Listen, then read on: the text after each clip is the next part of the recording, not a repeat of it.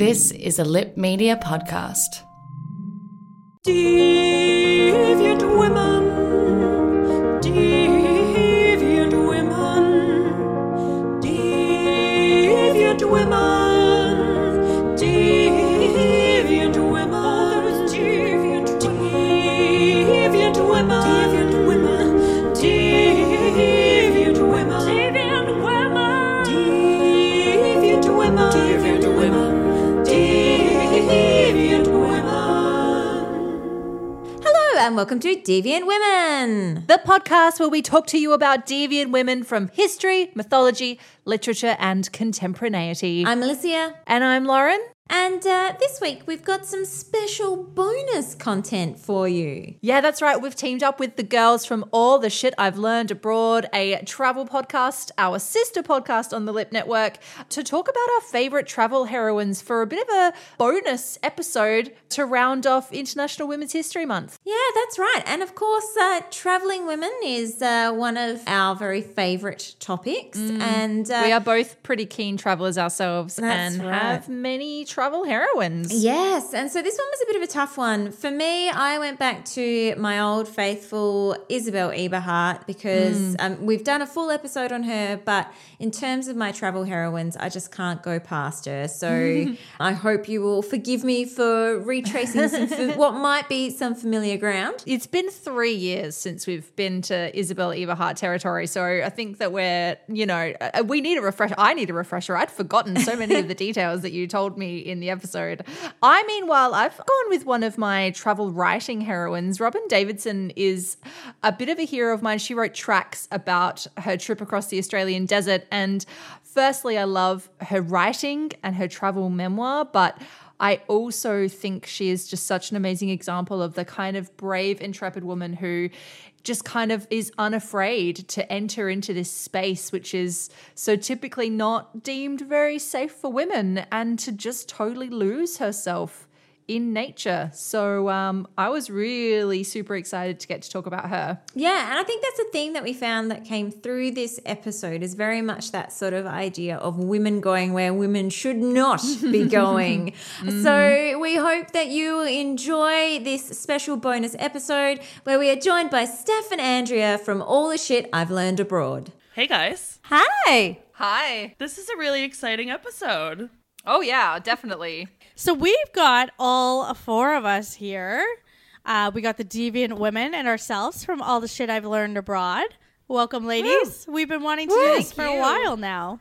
Yes. We have, yeah. I've been talking about it for ages. So it's good to finally be doing this through the magic of the multiple phone call internet business. We're all rapidly becoming experts in, this in the last couple of weeks. Yeah. This is as worldwide as it gets, really. Yeah. I mean, yeah, Steph and I are used to doing this with 2 people, and now, we've got 4, and we're really hoping that this is going to work. I'm doing all the editing for this episode after, so fingers crossed I don't screw this up, but I feel like it's gonna be a good one. And we're so excited to do this episode with you guys. Like you said, we've been talking about it forever. And Steph and I were actually really nervous, though, about doing this episode with you guys because your podcast is so amazing. And you guys put so much research and, effort and time into it. And I think we were saying before, Steph and I feel like we just come on and chat Spitball. shit for, half an hour. But, yeah. Well, there is a reason why we only have an episode once every 2 weeks instead of every week like you guys. Steph and I just have a lot of shit to chat, so. But yeah, this is going to be a fun episode. Yeah, Yes. absolutely. And of course, we're super excited because, we're super excited to join you guys because for Lauren and I, we are such travel nuts. We love travel. We love traveling. We love chatting endlessly about our own travels. And so many of the women we talk about also are travelers. So we're very excited to be, joining you guys to talk about one of our absolute favorite topics of all topics. Yeah.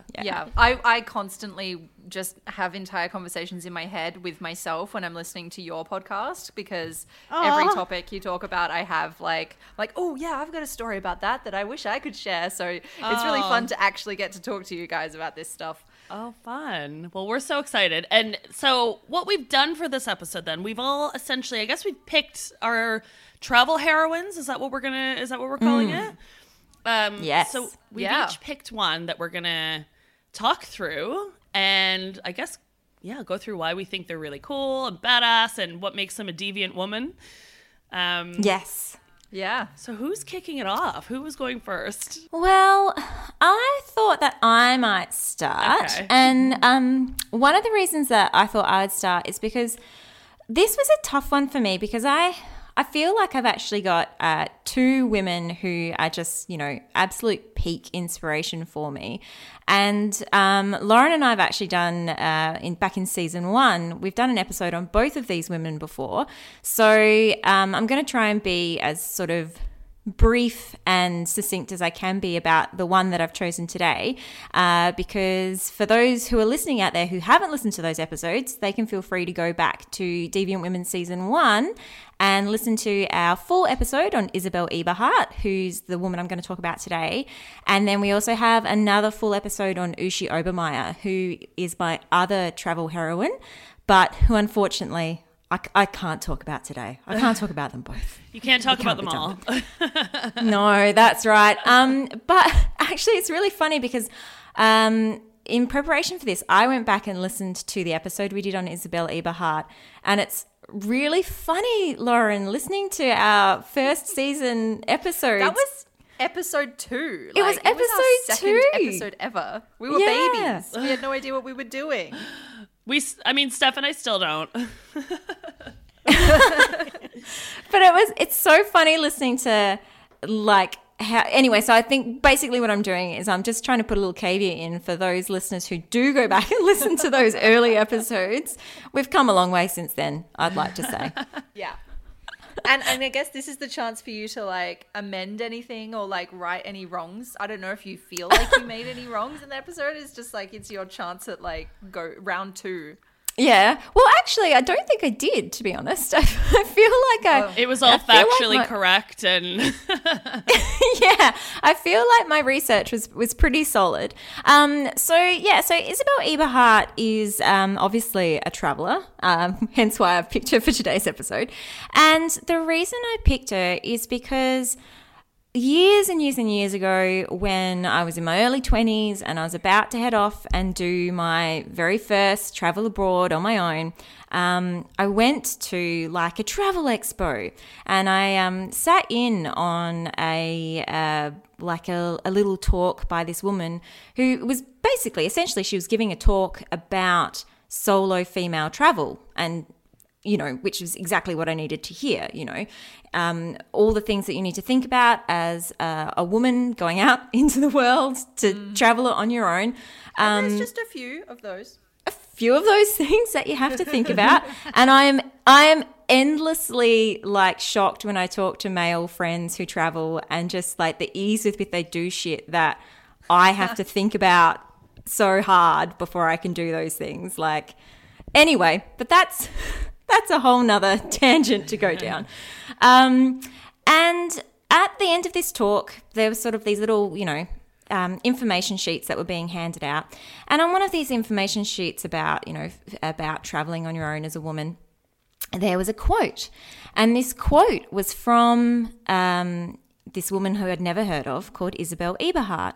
And it was a really inspirational quote, basically about this idea that, when you travel, true travel depends on solitude. It depends on going out into the world on your own terms, relying on yourself and no one else. And she talks about this idea of the vagabond and how the vagabond is the only true free traveler, because the vagabond has nothing but the horizon ahead of them. And I was really captivated by this idea and really captivated by the words. So I looked into her further, and I discovered that she was, as I said, indeed a traveller, and she was born in Geneva in 1877. So she was this solo female traveller back in the 1800s, which of course as we know, was a difficult thing to be at the time. And she was European, and usually European women only travelled with an escort, a family member. They wouldn't head off into the world on their own. Far too difficult, far too dangerous, far too not respectable, basically. So she was the illegitimate daughter of a former Russian Orthodox priest who had become basically an anarchist, and a part Russian, part German Jewish mother. Now, they eloped together to Geneva, and Isabel's father sort of brought her up alongside her brothers to dress as a boy in order for her to go out into the streets of Geneva and to be able to interact in society and do the same things her brothers could do in order to give her this freedom. And so dressing as a man is, I think, a theme that we might come back to in another one of our stories today. Possibly. And because it's a really interesting thing that, that actually really gives women of a certain time and class access into a world that they'd otherwise be denied. So for much of her sort of short adult life, because she did die quite tragically young, she went travelling around North Africa, where she converted to Islam, and she basically became a nomad, traveling across the Sahara. So very early in life, when she was dressing in boys' clothes and she was going out in the world, she realized that she wanted more. This is all she wanted to do, was to travel. So she and her mother left together to head to North Africa. And when they arrived there, as I said, the first thing they did was they converted to Islam. And this was super important in Isabel's life. And she went on to become, obviously, as I said, I'm giving you the condensed version today. And if you want to know all the nitty gritty and details, then please listen to the full episode that we have on her. But she basically went on to be a journalist and a writer. And so much of her writing is about her connection between travel, the Sahara, the environment she finds herself in, and her spiritual life. And her writing is as much about her travel as it is about this idea of being alone, of the solitude that she finds herself in. And, in these current times of isolation, that's also pretty relevant, I would think. It's very relevant right now.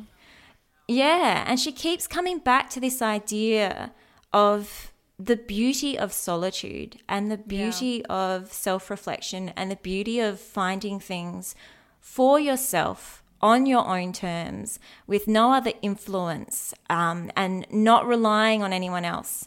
And of course, she's not just doing this in the confines of her self-isolation in her house. She is riding around the desert on horseback. But it's a little bit different. It's a little bit different. But I do think that this idea of, of sort of that solitude that's required for that inner reflection is really key. And so when she was traveling around North Africa, in order to move among the people, and she did speak multiple languages, so she had no trouble whatsoever in moving among the local people, she dressed in male Arabic clothing for pretty much her entire life in North Africa.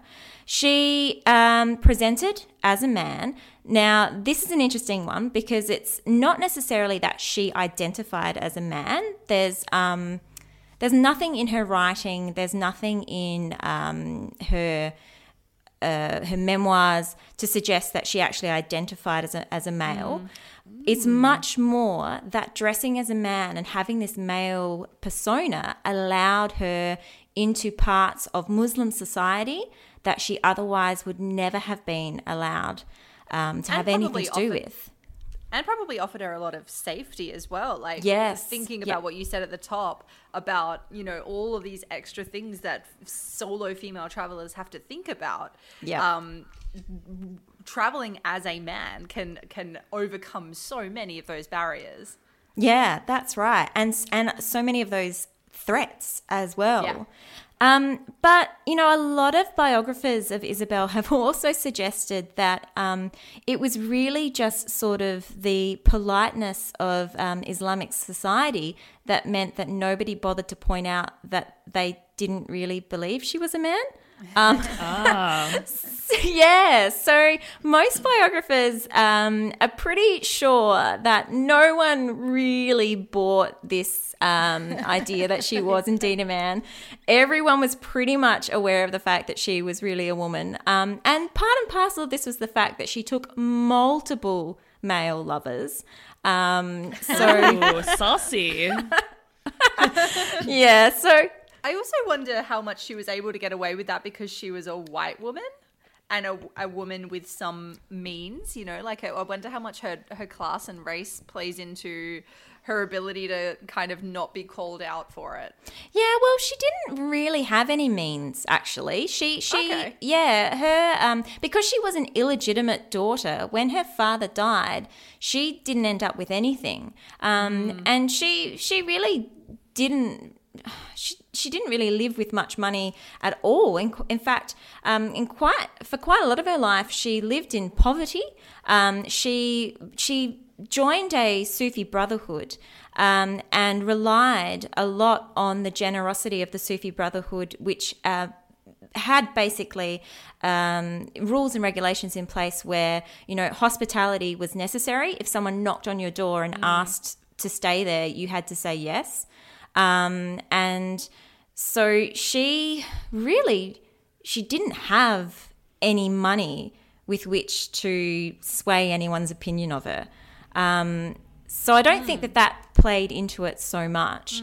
But you can see how much I remember of the story. You'll have to go listen back to your own episodes. Yeah. Yeah. It has been 3 years. To be Yeah, that's right. It's been a long time. But her writing is beautiful because her writing is basically, it's not narrative driven, it's not plot driven. It's just and there's a lot of books published with her work.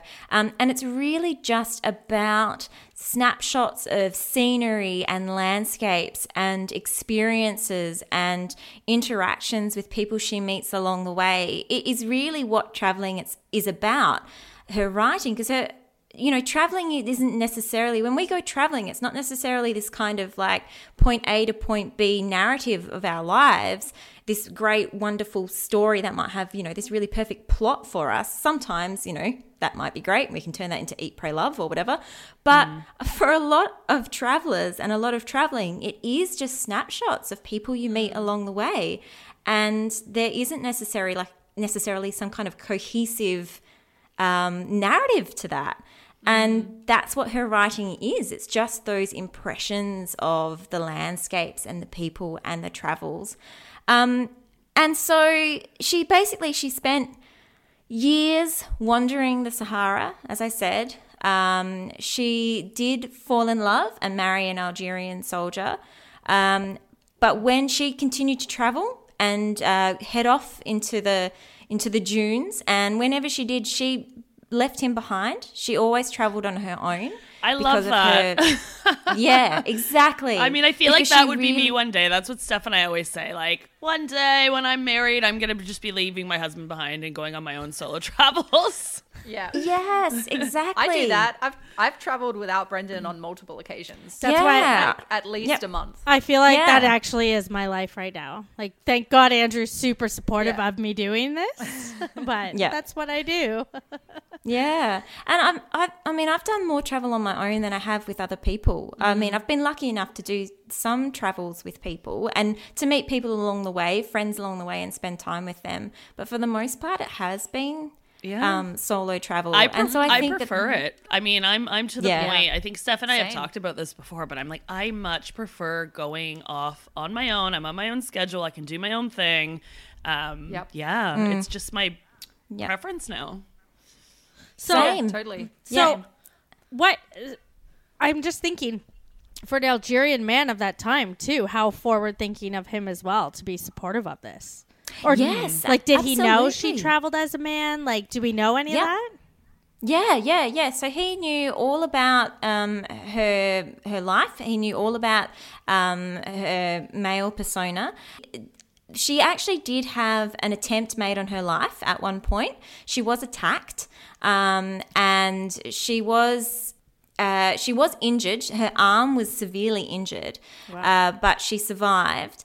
And when she appeared in court, her husband sort of was saying to her, you should really appear in court dressed as a woman in order to, get the court on side and to feel sorry for you and, play up the woman card, Right. quote unquote woman card. And she didn't want to. She was like, no, I'm, this is actually about more than just this kind of presentation of femininity. It's about who I really am. And as I said, it wasn't that she identified as a male, but she did identify as this strong, independent individual. And that's how she wanted to present herself. She didn't want to present herself as this meek and mild-mannered, sort of European woman. So take pity on me. Good on her. And yeah, so he was fully aware of. He was a feminist himself. I love it. He was, but it's funny because when they got married, she did dress in a wedding dress and she wore a wig. Oh, right. Oh. Yeah. So that was probably one of the only times in her life where she was like, all right, you know what? I'm going to be a bit femme. I'm going to go femme. Go super femme. Yeah. But of course, sadly, all these stories have to end sadly, don't they? And she is part of our 27 club, I have to Oh, say. right. Maybe she was like the Yeah, OG. The OG. The OG of the 27 Club.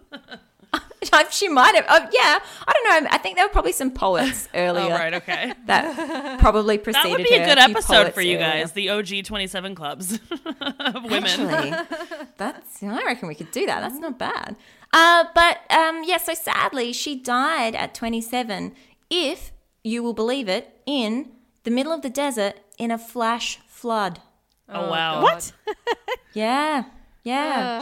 She drowned in a flash flood in the middle of the Sahara Desert. That's some bad luck. Which, I know, like, what horrendous irony.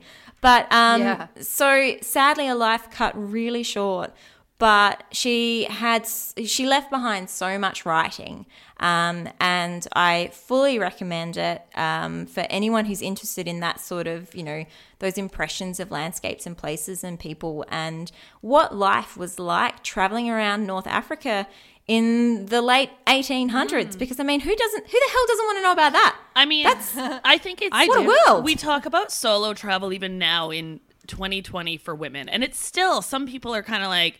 I remember going to Morocco on my own about 9 years ago, and people kind of looked at me going, you're going to go to Morocco by yourself as a woman? So I can only imagine if people are still kind of thinking that's a weird concept back then in the late 1800s for her to be doing it.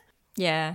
She's such an inspiration to me. I think she's absolutely fabulous, and I think more people should know her name and more people should read her work. I love it. And yeah, there's lots more I could say about her, but we can't just talk about Isabel. Oh, I'm gonna re-listen to that episode. Yeah, but do forgive our early forays. We've all progressed. Don't worry. Who's going to share next? Yeah, now we've got to follow on from that, right? I feel like the woman I chose, there's a lot of similarities to the previous one. And I feel like this is the whole idea of dressing like a man and being an independent woman. I think we're all going to have very similar kind of stories with the women that we've... There's already quite a few things that I was like, that's a point I'm going to pick up on later when I tell my story. Yeah, exactly. But, all right, so the woman I've chosen is Aloha Wanderwell. Have you guys heard of her before?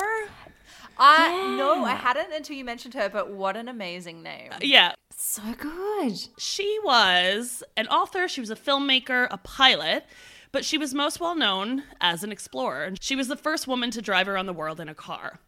And at the time, cool. yeah, very cool. And at the time, she was considered the world's most traveled woman.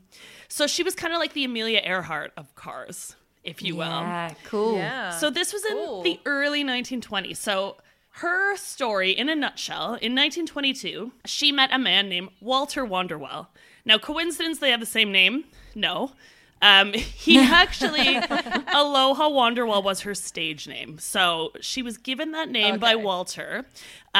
So he hired Aloha for this round-the-world expedition that he was going on.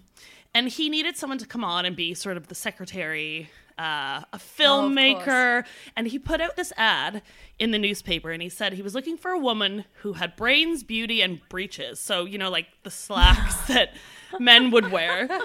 So kind of pointing out, you know, saying like someone that can keep up with the boys. And so Aloha saw this and she applied for the role. And the main reason she got hired was because she was fluent in English, French, Spanish, Italian. She could also speak Russian and Chinese and Japanese. Oh my God. Not as fluent, but she could get by.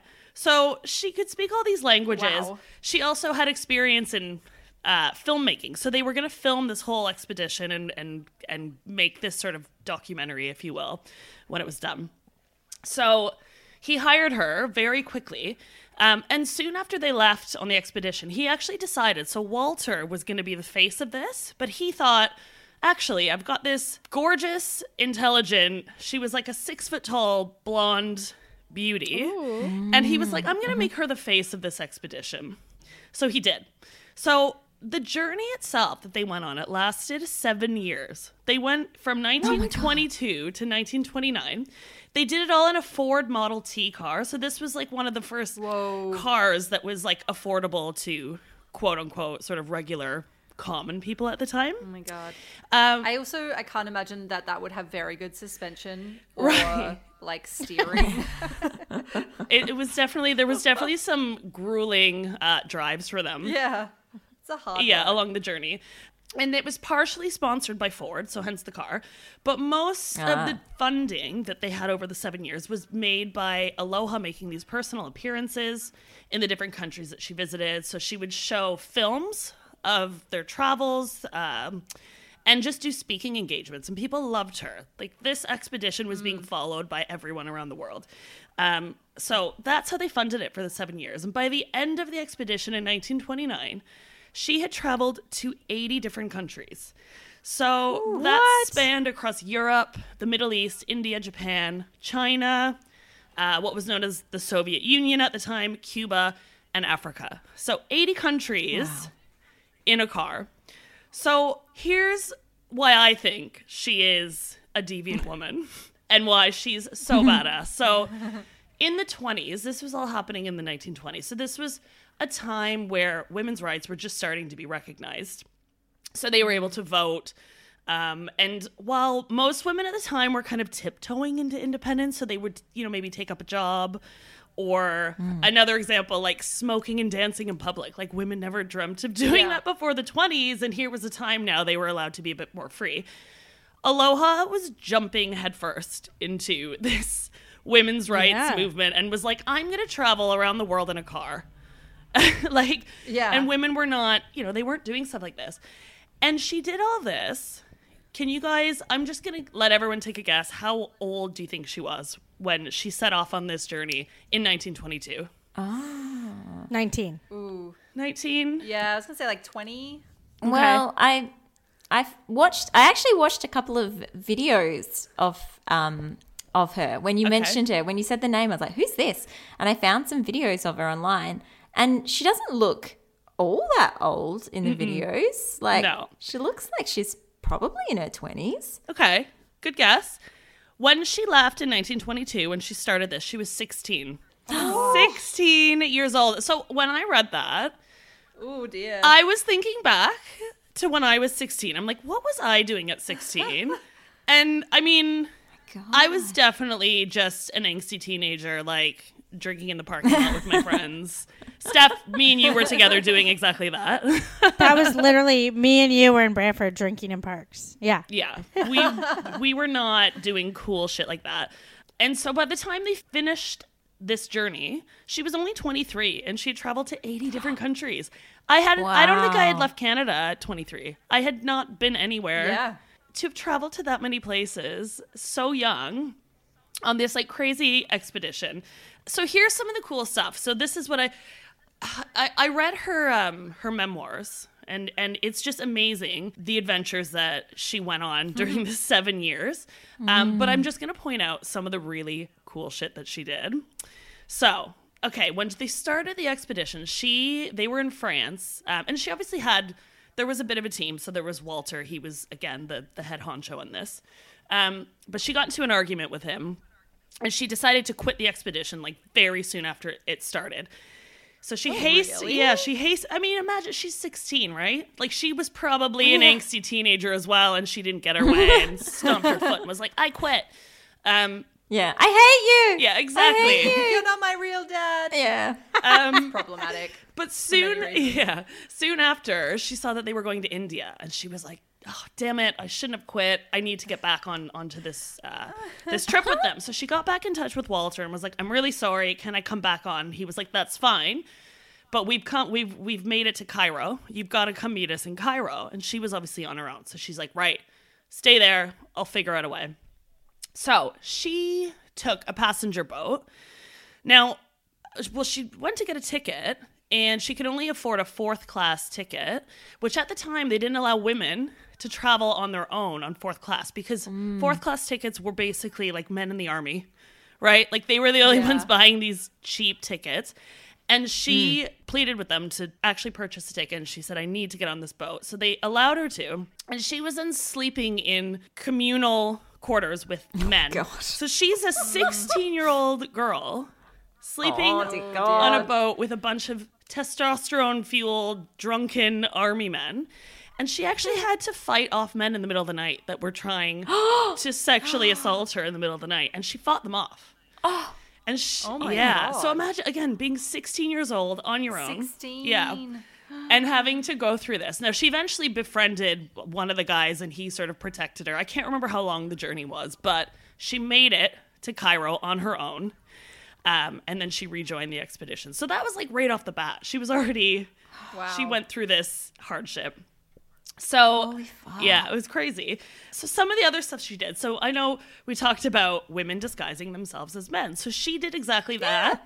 When she went to Mecca, and she wanted to pray in Mecca, but only men were allowed to do that. So she disguised herself as a man. And in her memoir, she actually talks about how it was easy for her to do that because she was this 6 foot tall, had this broad structure. She said it was easy. She put a hood up. Nobody questioned her. So I thought that was quite funny. Some of the long distance drives they did, she said, were absolutely grueling. So China and India were great examples. And at the time they had fuel shortages. So what they had to do, oh my God. And I know we talked about, keeping the car, they had to keep it going. They used kerosene for petrol. And then they would use elephant fat for oil in the car. My God. So she was quite creative in how she kept that car going for 7 years. Wow. Yeah. And could you imagine how shit those roads would have been? I know. Right? And what happens when you just take a wrong turn and you need to stop in a small town to ask for direction? Well, there's so many. Well, she's there all are right so because many she things. speaks like 20 languages. So she's okay. She's probably okay, but I'm still just where do you stop for a snack? With those good road trip goodies. Lauren, always thinking, where do you stop for an avocado? Yeah. That's what Lauren's thinking. And the thing was, they weren't just on some highway through this trip, right? So in Africa, there was parts of the journey they'd actually have to push the cars through mud and rivers, or they'd have to find donkeys to pull the car through parts of it. So this happened, again, when I was reading her memoirs, it happened every other day where they're we had to get out and push again. And we almost we didn't have enough food.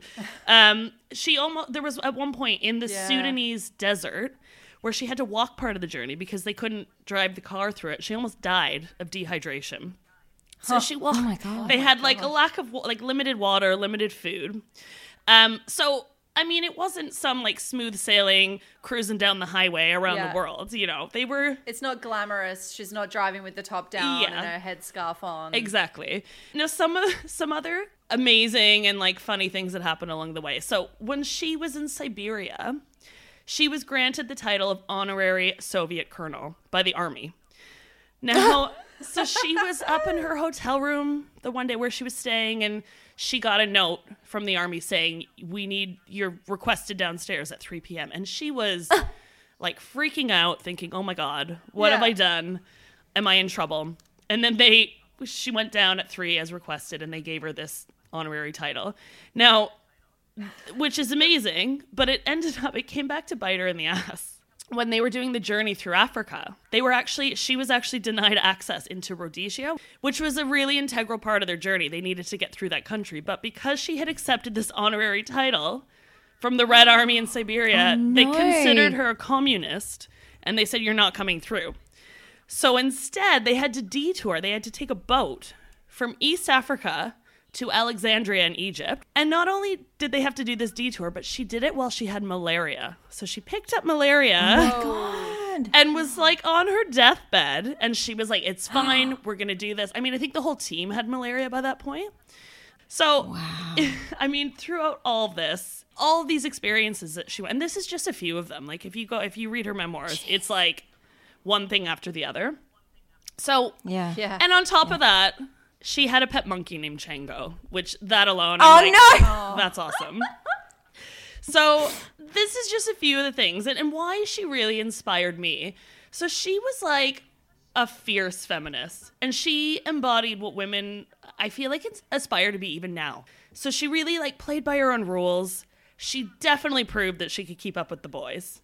And she did this all at the age of 16. Like 16 years old. Amazing. It's unreal. But yeah, so at the age of 16, she had this insatiable desire to travel, and she built her life around traveling. That's something I definitely aspire to be.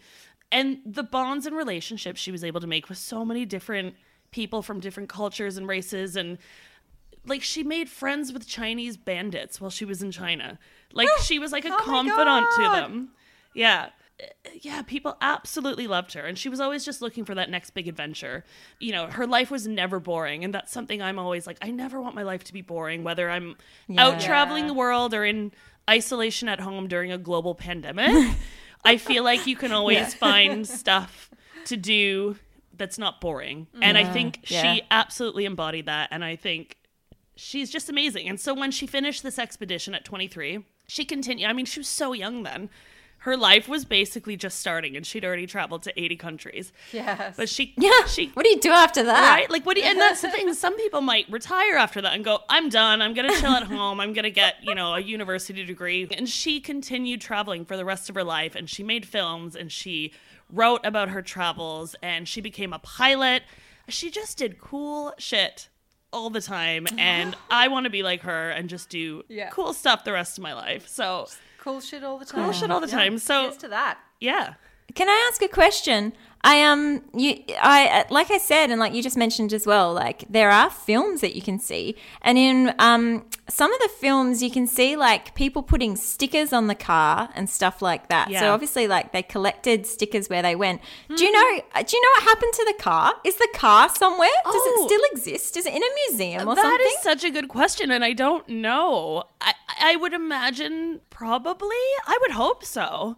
Because that's such a massive piece of history, right? I'm surprised that it didn't break down into a million pieces that are scattered across the globe. Like, Well, maybe it did. Maybe it did, and Maybe it got it did. trashed. It could be. Yeah, that's a good question. I'll have to look it up after. Yeah, you'd hope it'd be in a museum or something, because what an amazing sort of account of all those places at such a specific period of history. Yeah. Like, how amazing. Yeah, they've got to have the car somewhere. And so yeah, if you guys want to learn more, I suggest reading her memoirs. So it's called Aloha Wanderwall: Call to Adventure, and it's absolutely fascinating for someone to be the writing from, she did this in the 20s, right? So she visited so many places that don't even exist anymore. So even still, I had to sort of look up. I'm like, what is this country? And so it's just, she's absolutely fascinating. that's who I picked. Well done. That was brilliant. Yeah, that's amazing. The road trip thing is something that I feel so drawn to. Like, I'm a big road trip fan, and like the idea, but that's incredible. 7 years. My God, that is a lot. I was really proud of myself driving 5 months through all the U.S. states, and now I'm like, that is very unimpressive. Yeah, and I thought of you, Steph, when I did this I'm one. still impressed. I'm still very Yeah, impressed it's very with that. impressive. Yeah, Steph, you love a road trip. So I was thinking, I'm like, I wonder if Steph could drive for 7 years. I mean, think then though, they didn't have a radio in the car. There was no tunes going. Like, Yeah. so she's just cruising with. Just 100 bottles beer on the wall on repeat. My soul is like most filled when I'm on the road, like open road, just going Yeah. somewhere I've never been. And as you were Yeah. just talking, I was like, I want to be this woman. Right? Yes. Totally. Oh, I love it. I have I follow in like van life Instagram pages, Yes, and Reddit same. pages, because that's just my dream, is to have a van and just go out into the world and live and just be on the road all the time. Maybe one day. One day. Who's next? Is it my turn? I think so, yeah. Well, I was going to say I feel like I'm very much following the theme here, but of course I don't think that that's perhaps surprising given that this is an episode all about like our female travel heroes. So like they tend to be very like intrepid women who like strike out on their own. That's kind of a given. But my figure today is she's a little bit more contemporary than the ones we've had so far. It's Robin Davidson. I don't know if you guys know Robin Davidson. She's sort of famous in Australia for her memoir tracks, and she's sort of known as the Camel Lady. Okay. I've never heard of her before, but That sounds like a no. Never. I want to learn all about the Camel Lady. Yeah. So that seems a little bit like, I came across her story for the first time when I was in undergrad, and I was taking a travel writing course, which I took when I was like 19 and like hadn't really traveled anywhere yet, which now to me feels like such a waste. I'm like, oh, I would love to do that course again because I would just get so much more out of it. But anyway, so I encountered her memoir then because we studied it, and I just connected with her so much more than any other of the like travel writers that we studied, who were mostly men, to be fair. And Robin Davidson is, I mean, she's a feminist badass. Basically, she walked 2,700 kilometers across Australia with her dog, whose name is Diggity. Oh. I know, 2,700 kilometers. That's insane. Walking across the desert. I did 3 kilometers yesterday Yes. on my half an hour where I was allowed out of the house and I was tired. I was going to say, I do 10, and I'm like, I am a badass. Oh God, you beat me Yeah. by 7, Steph. And she inspires me. I think the theme of like solo female travelers has come up a couple of times. And while I have never trekked across the desert on my own, and I don't necessarily aspire to trek across the desert on my own, but I do really love things like hiking on my own. Not recently anymore, it was 2 years ago now, I was in California on my own, and I this is where I sort of became obsessed with van life, because I had this tiny little van by myself, and I just drove up the coast for a few weeks, and every day I went on these different treks, different hikes, and I was camping, and it was just amazing to spend those few weeks completely by myself, walking every day. And so walking in like the redwoods versus trekking across the Australian desert are two extremely different things, but I feel like there's it's that sense of solitude that you were talking about earlier, Alicia, that I think is that really strong connection here, and being brave enough to kind of go off into these spaces which we are told as women are really, really dangerous. Like the desert is not somewhere that women are really supposed to go on their own. The forest is somewhere that women are not really supposed to go on their own, which is, in my case, what I wanted to do. I should say my other big inspo for my trip was like Cheryl Strayed, Yeah. who wrote Wild, which is a little bit closer to what I was doing. Not that I hiked the PCT, but one day. And so I think it's that having that bravery and that sense of like, fuck it, no, I can go off into the wilderness on my own. And I think it's a really different way of encountering nature on your own for these kinds of women than it is for a lot of men, you know, like David Henry Thoreau and guys like that who have this sort of this very masculine idea of being in nature as a kind of way of like conquering nature or being a dominant force within nature, or proving that you can, you know, have that mastery. Like you can overcome nature. Those are somehow. like the guys that Yeah. like drink their urine in the wild, right? Right, exactly. Like Bear Grylls, they're like, watch me sleep in a bear. Grr. Whereas for Robin Davidson, it's really completely about being subsumed into nature by being connected to nature as closely as she possibly can, and about sort of and I guess the other thing, sorry, maybe I'll talk about this a little bit more at the end, but I think we often have this idea of wanting to travel to find ourselves, right? Like that's such a big thing when we talk about travel and solo travel. And I think it's a really important thing. And I've definitely learned enormous amounts about myself from traveling. I've formed so much of my identity through traveling. I think I'm my best self when I'm traveling. But there is also something to the idea of losing your sense of self in traveling, of Yes. shedding your identity and sort of having that, not really developing an idea of yourself in relationship to the other, but just sort of letting go completely. And I think it's a very temporary state, but I also think it's a very important one. So that's my little ramble about why I love Robin Davidson so much.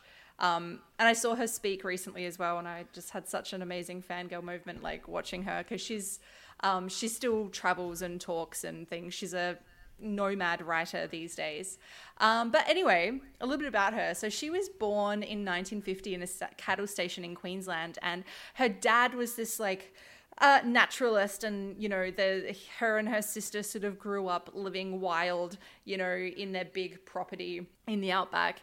But when she was quite young, I think she was 11, her mother died by suicide, and so she and her sister went to live with their aunt until they went to boarding school. So she had a kind of abrupt sort of move out of that kind of wildness of the outback. But then in the late 60s, so we're kind of at the peak hippie movement time, she hitchhiked her way to Sydney, became a car dealer and an illegal gambling house. She squatted in this bohemian share house in Sydney, where they're with all of these intellectuals and artists, and became quite influenced by a lot of their ideas. She also started to learn a lot about like zoology and about animals from some of these people.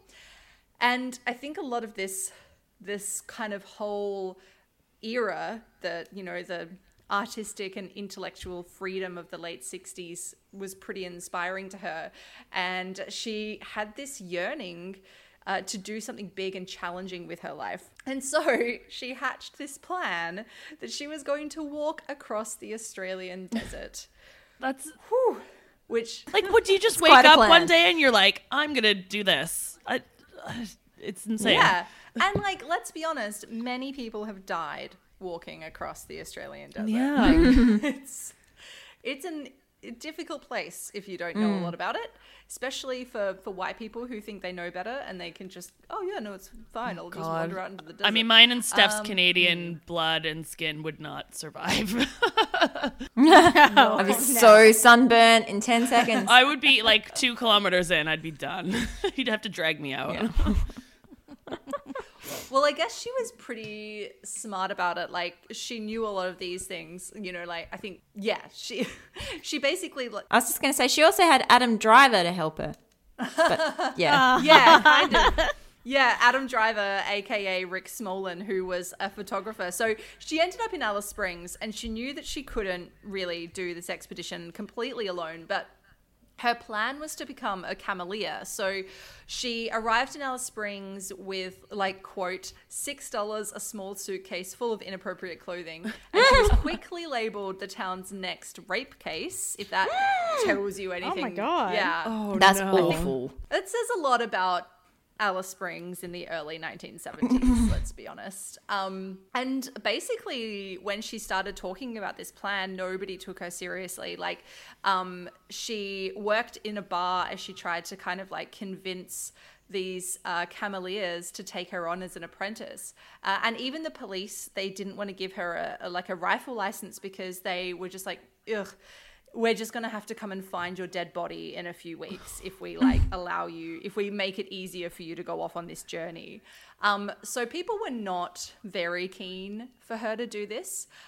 She did eventually persuade an Afghani cameleer to take her on as an apprentice, but he was a total dick to her. Like, he made her life really difficult and he totally exploited her and ripped her off after months of her working for him for free. He refused to give her the camels that he'd promised her as payment. So she kind of had to just start all over again. Oh, God. So she didn't have any money. Yeah. She was sort of like frustrated because she invested all this time. And then she met Adam Driver, who is, who plays Rick Smolin in the movie. There is a film of tracks. Okay. So that's where Adam Driver comes from. Not the actual Adam Driver. You said that earlier, and I was like, yes, they're going on a Star Wars adventure now. Now, Rick, he worked for National Geographic. He was a photographer. And he was pretty, I guess, taken by this young woman who was like, I'm going to walk across the desert. And I think she knew that she kind of needed him as well. Like, so she very reluctantly, agreed to let him help her. And together they pitched this as a story to National Geographic so that National Geographic would fund the trip. So it worked out for her, but she absolutely hated this. One of the really ironic things about Davidson being one of my travel writing heroes is that she never wanted to be a writer. She did not want to document the trip at all. And she still doesn't consider herself a writer, despite the fact that she has several books and essays about travel and nomad life. She'd be like nowadays, like people that don't have Instagram or social media. Yes. Oh my God, yes. I'll put my hands on. Like, I post everything. I'm like, look at this. And I mean, I find people really weird if they don't have Facebook or Instagram. I'm like, how could you not post that? She would like hate it. She would like stomp on your phone if you found her in the desert and you were like, oh my God, let's like post a photo together. She would take your phone off you and throw it. What filter should we use on this? Love it. So she set off on her trip with 4 camels and her dog Diggity. And she did travel alone for the majority of the trip, but Rick came out 3 times to photograph sections of the trip. So he was sort of in and out a little bit. And she did, again, really hate this, even though the two kind of eventually struck up this really cute friendship. And then they did also become lovers for a little while. I guess she was out in the desert on her own for a really long time. And must have missed human company because they totally hooked up. But she was also guided by a Pitjantjatjara man called Mr. Eddie Burke. And he took her through a lot of lands that she wasn't allowed as a solo woman and a white woman to travel by herself. So she was also guided, guided properly. And I think that's a really important part of this story as well, because I think that's what is something that not a lot of people really realize about the outback, is that these lands are sacred lands, a lot of them, and that you do have to travel through them in very particular ways, and you have to honor the kind of way that you are supposed to travel through them. So she was kind of, I guess, probably more aware of that in the 1970s than a lot of her contemporaries would have been. And like I said, her journey was totally about like absorbing herself into the land. She just wanted to disappear into it. And that's, I think, one of the reasons why she found like Rick to be a bit of a pest. And so she writes about things like just walking while her period blood drips down her leg. And, you know, she kind of tried to lift herself of this Western sense of time and structure. So, yeah. And I think, like I said, what makes her really special to me is this way that she traveled as a woman in I think what we might call, and I use this word with quotation marks around it, in like a particularly feminine way. And I mean that in opposition to like kind of traditional Western patriarchal kind of ways of wanting to conquer nature, but it is about just wanting to be in it, you know? And Fully experience it, not, like you said, even if she didn't want to write about it, she didn't feel the need to yeah. put it out there. And things like when Rick would take photos of her and he would think that she was like so beautiful and he'd captured her amazingly, and then he'd show her the photos expecting that she would be like flattered.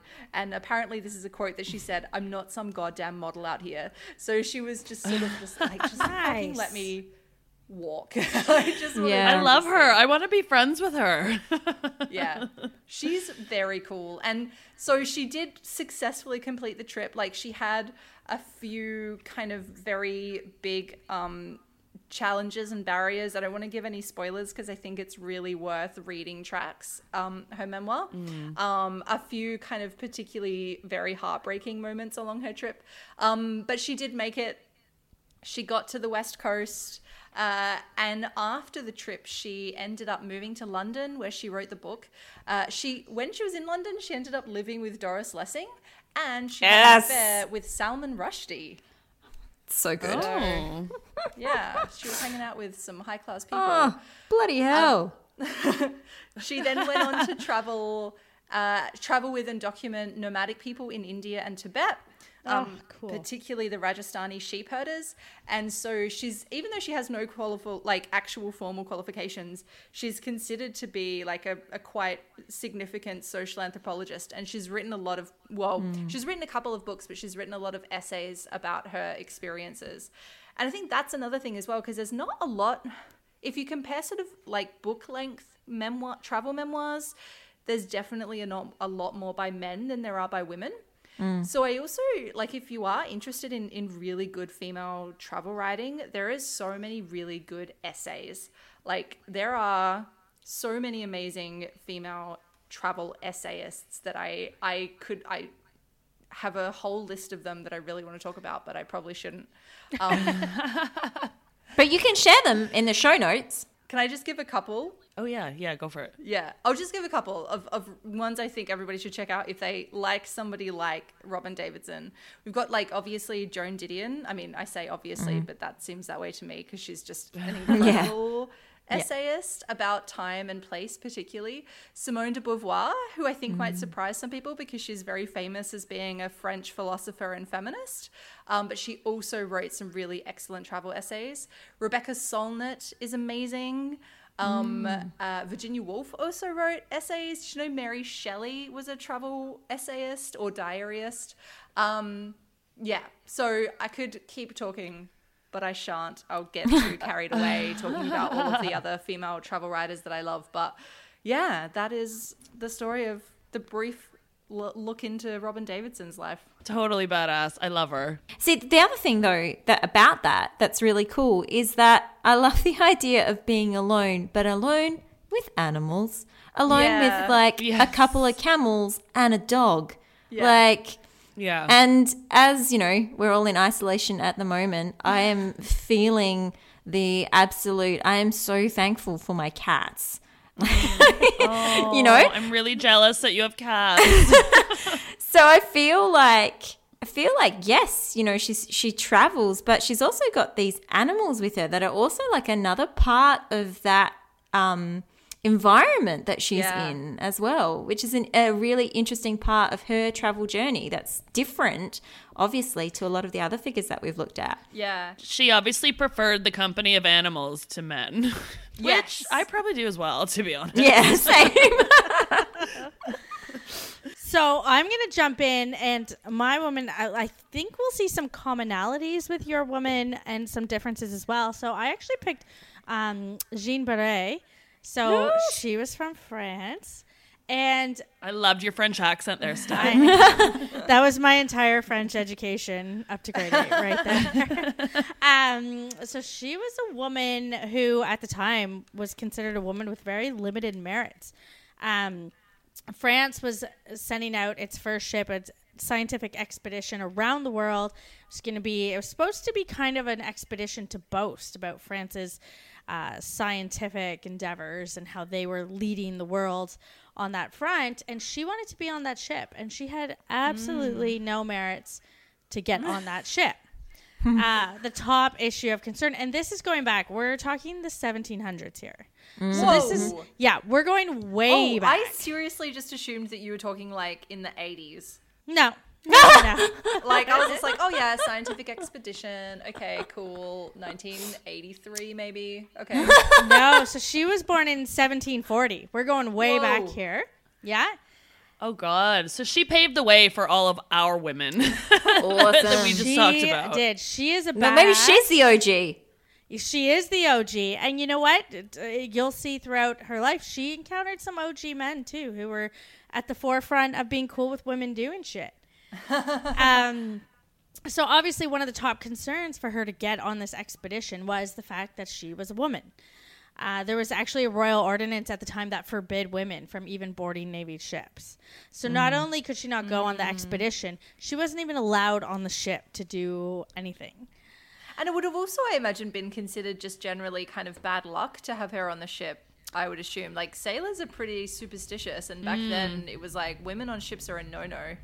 Yeah, and add on to that, she was also the daughter of laborers. She was basically a French peasant. She had no formal education. She couldn't read or write.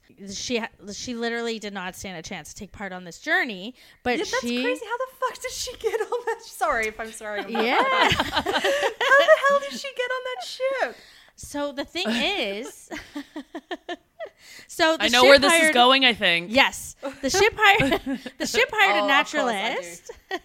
They hired a naturalist for the trip. That was this man called Philibert Commerson, and he and Jean were intimately familiar, shall we say? So, and the thing about Jean is that the reality is her knowledge of fauna was considered essentially unsurpassed. She grew up in nature. She grew up learning about everything. So she just had that homegrown knowledge. She knew more than anyone. And while he was the naturalist on board, it's actually very commonly accepted that she taught him much of what he knew. Wow. Yeah, of course she did. Yeah. But like women's knowledge of that kind of stuff, that's not real because that's like learned through like domestic education. Exactly. So he and her concocted a plan together, actually, to get her on the ship. And shockingly, step one of this plan was for her to bind her chest down, to wrap it and wrap it and wrap it until she had no more chest.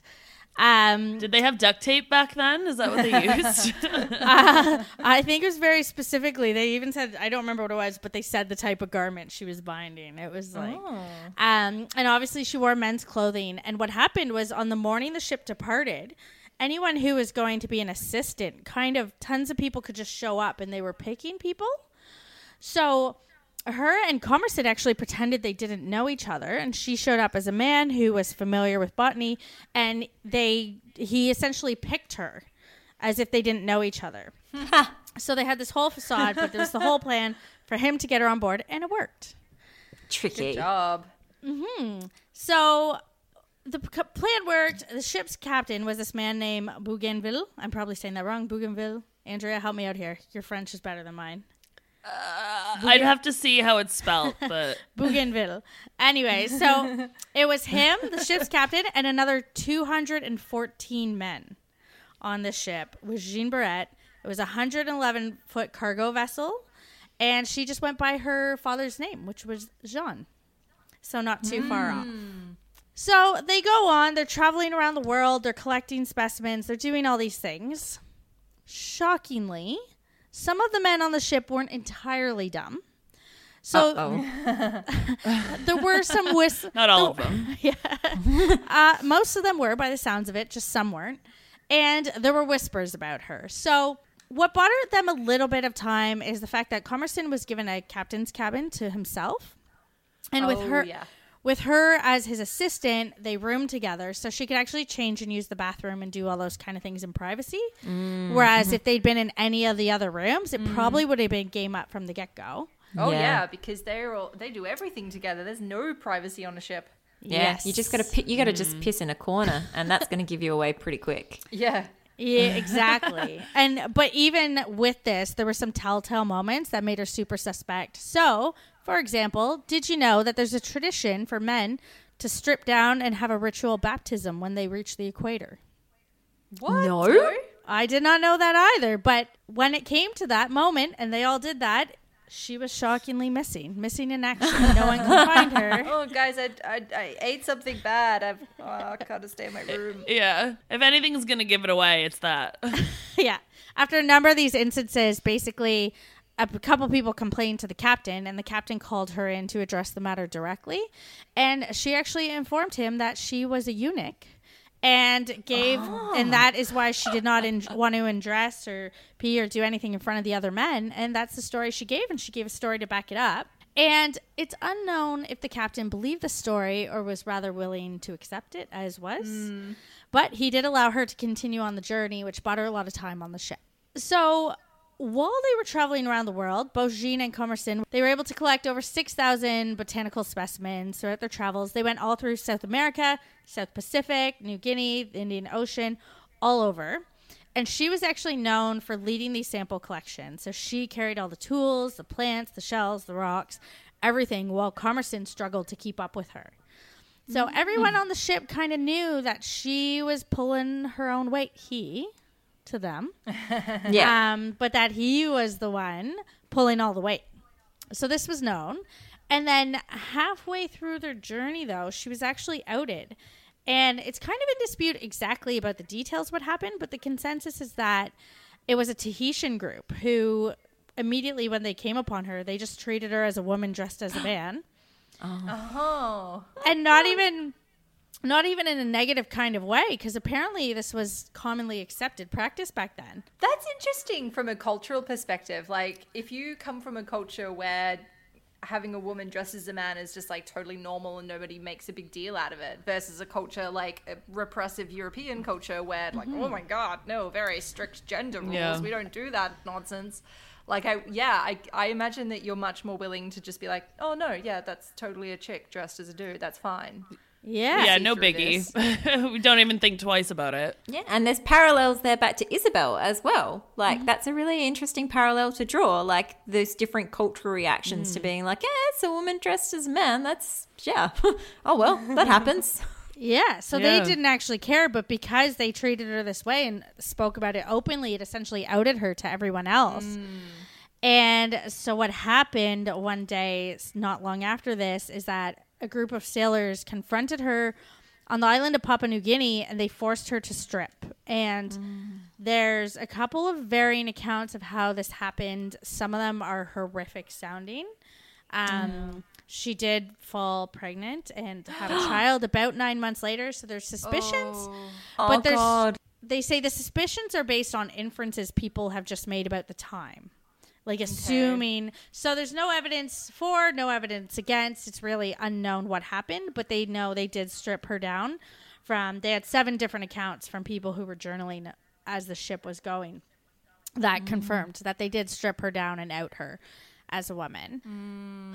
So soon after this, the captain was forced to put her ashore on the next stop in Mauritius. In 1770, both she and Commerson disembarked and actually just began new lives on the island in Mauritius and continued with their careers as botanists and still went on expeditions traveling around. So it seems that even though she was outed, she was able to continue what she was doing just in a very different place. A few years after that, Commerson actually died, leaving his estate, for lack of a better word at the time, to her, which she would gather later. She couldn't actually afford to make it back to France for a number of years. So 8 years after she left France as a man, she returned as a woman. And she actually was the very first woman to circumnavigate the world. Wow. So when she returned, it wasn't known, it wasn't celebrated or nothing. And thankfully, history would not forget due to the journals of all these men who were on the ship. But funny enough, take a guess as to who this fact was not lost on. Ooh. Trick question. Bougainville, the ship's captain. So he actually recognized this. It sounds like he might have known this whole time. He recognized this, and thanks to him, much to her complete surprise, she was actually awarded a state pension years later. Wow. He did all the things, and the citation actually reads: Jean Beret, by means of a disguise, circumnavigated the globe on one of the vessels commanded by Monsieur de Bougainville. Her behavior was exemplary, and Monsieur de Bougainville refers to it with all due credit. Oh, he turned out all right. So Commerson, with whom she began the journey, actually named a genus of flowers and shrubs after her, which were they discovered together in Madagascar. But by the time they reached Europe, of course, they'd been renamed. And it wasn't until 2012, some 235 plus years later, that a couple of biologists, Eric Tepe and Lynn Bowes, actually named a species after her, where she was officially memorialized in the world of botany. Yeah. Awesome. But I just kind of liked her because when I was looking at like tons of amazing women and things they've done. I didn't come across Aloha Wonderwell because, to be honest, I probably would have picked her if I found her. But I thought this was so badass because I just try to put myself back in that time, and I think of who I am as a person. And I would never be that quiet one. Like when someone tells me I can't do something, I'm like, let me show you how I do it. Yeah. Yeah. And that's what she did. She had all the cards stacked against her, and she was like, I am going to make this happen one way or another. And she did.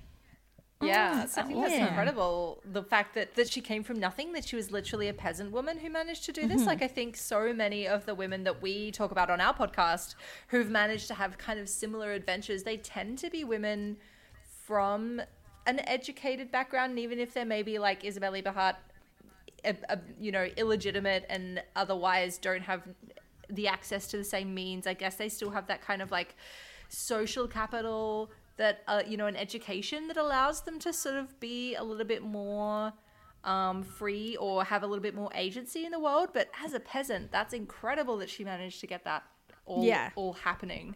Yeah, she had all the cards stacked against her. Yeah.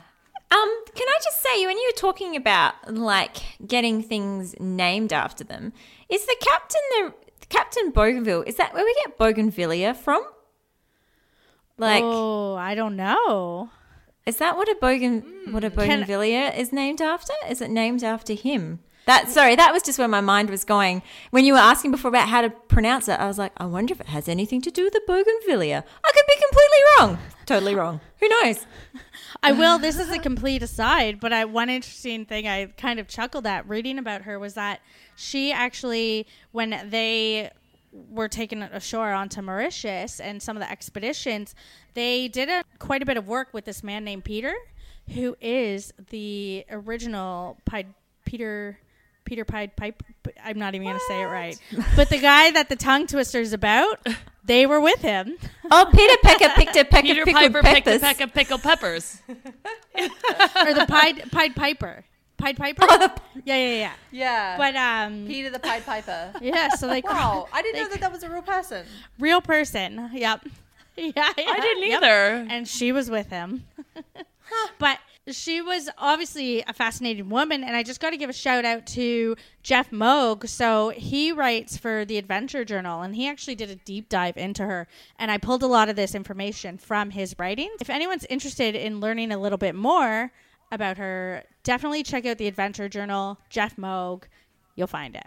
We'll link to it in the show notes as well. Yeah. We should definitely link all the memoirs and the essays and Yeah. the journals. So much to read after this episode. Oh my god! Which I guess, seeing as none of us can travel physically in the world at the moment, Yes. having some really good travel memoir to read while we're all in lockdown.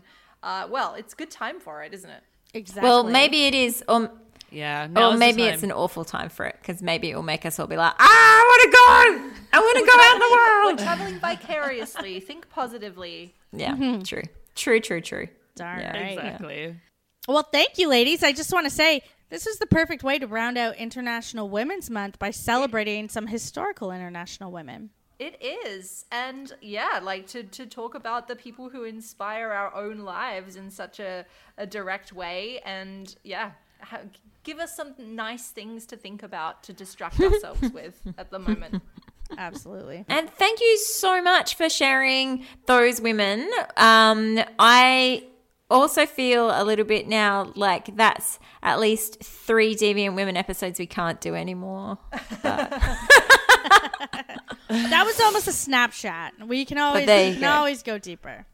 Yeah. Yeah. No, it's good. All right. Well, thanks, guys. Thank That was you. super fun. So that was a lot of fun for us. Oh my God. Yeah. Yes. 3, 4. I was going to say 3 because 3 for me, new women. Well, actually 2 new women, really, because we did already do Isabel Eberhardt. But I guess for everybody, it's 4 new amazing women to read about, to go and explore their work, new videos to watch. Gosh, all sorts of things. Yeah, so we hope you've enjoyed this special episode. Of course, if you'd like to get more Deviant Women in your ears, you can find more special bonus material on our Patreon, where you can support us for as little as $2 a month and get all sorts of extra stuff, holes in history, bloopers, whatever other random shit we put on there. Or if you'd like some merchandise, you can find t-shirts and pins on Etsy. And of course, if you can't afford to support us financially, monetarily at this point in time, we totally understand because times are tough. So feel free to leave us a review. We love those as well. Especially if it's 5 stars. Yeah, guys. Yeah, Come on. preferably. Yeah. And don't forget to check out our friends Steph and Andrea over at All the Shit I've Learned Abroad. They are at Shit Abroad on the socials, and you can find them wherever you find us. And in the meantime, we will be back with you. We are researching and busy squirreling away for our next scheduled Deviant Women episode. That will be with you normal time next week. Yeah. So until then, stay safe. Take care of yourselves. Take care of your family. Take care of your pets. Take care of your neighbors. Give your pets a hug for me. I don't have any pets, and this is not a good time to not have pets, honestly. No, it's the worst time not to have pets. Anyway, I'm going to go and just body cram myself against my cat right now. And of course, we will see you next time on Deviant Women. Thanks, everybody. See you later. Bye.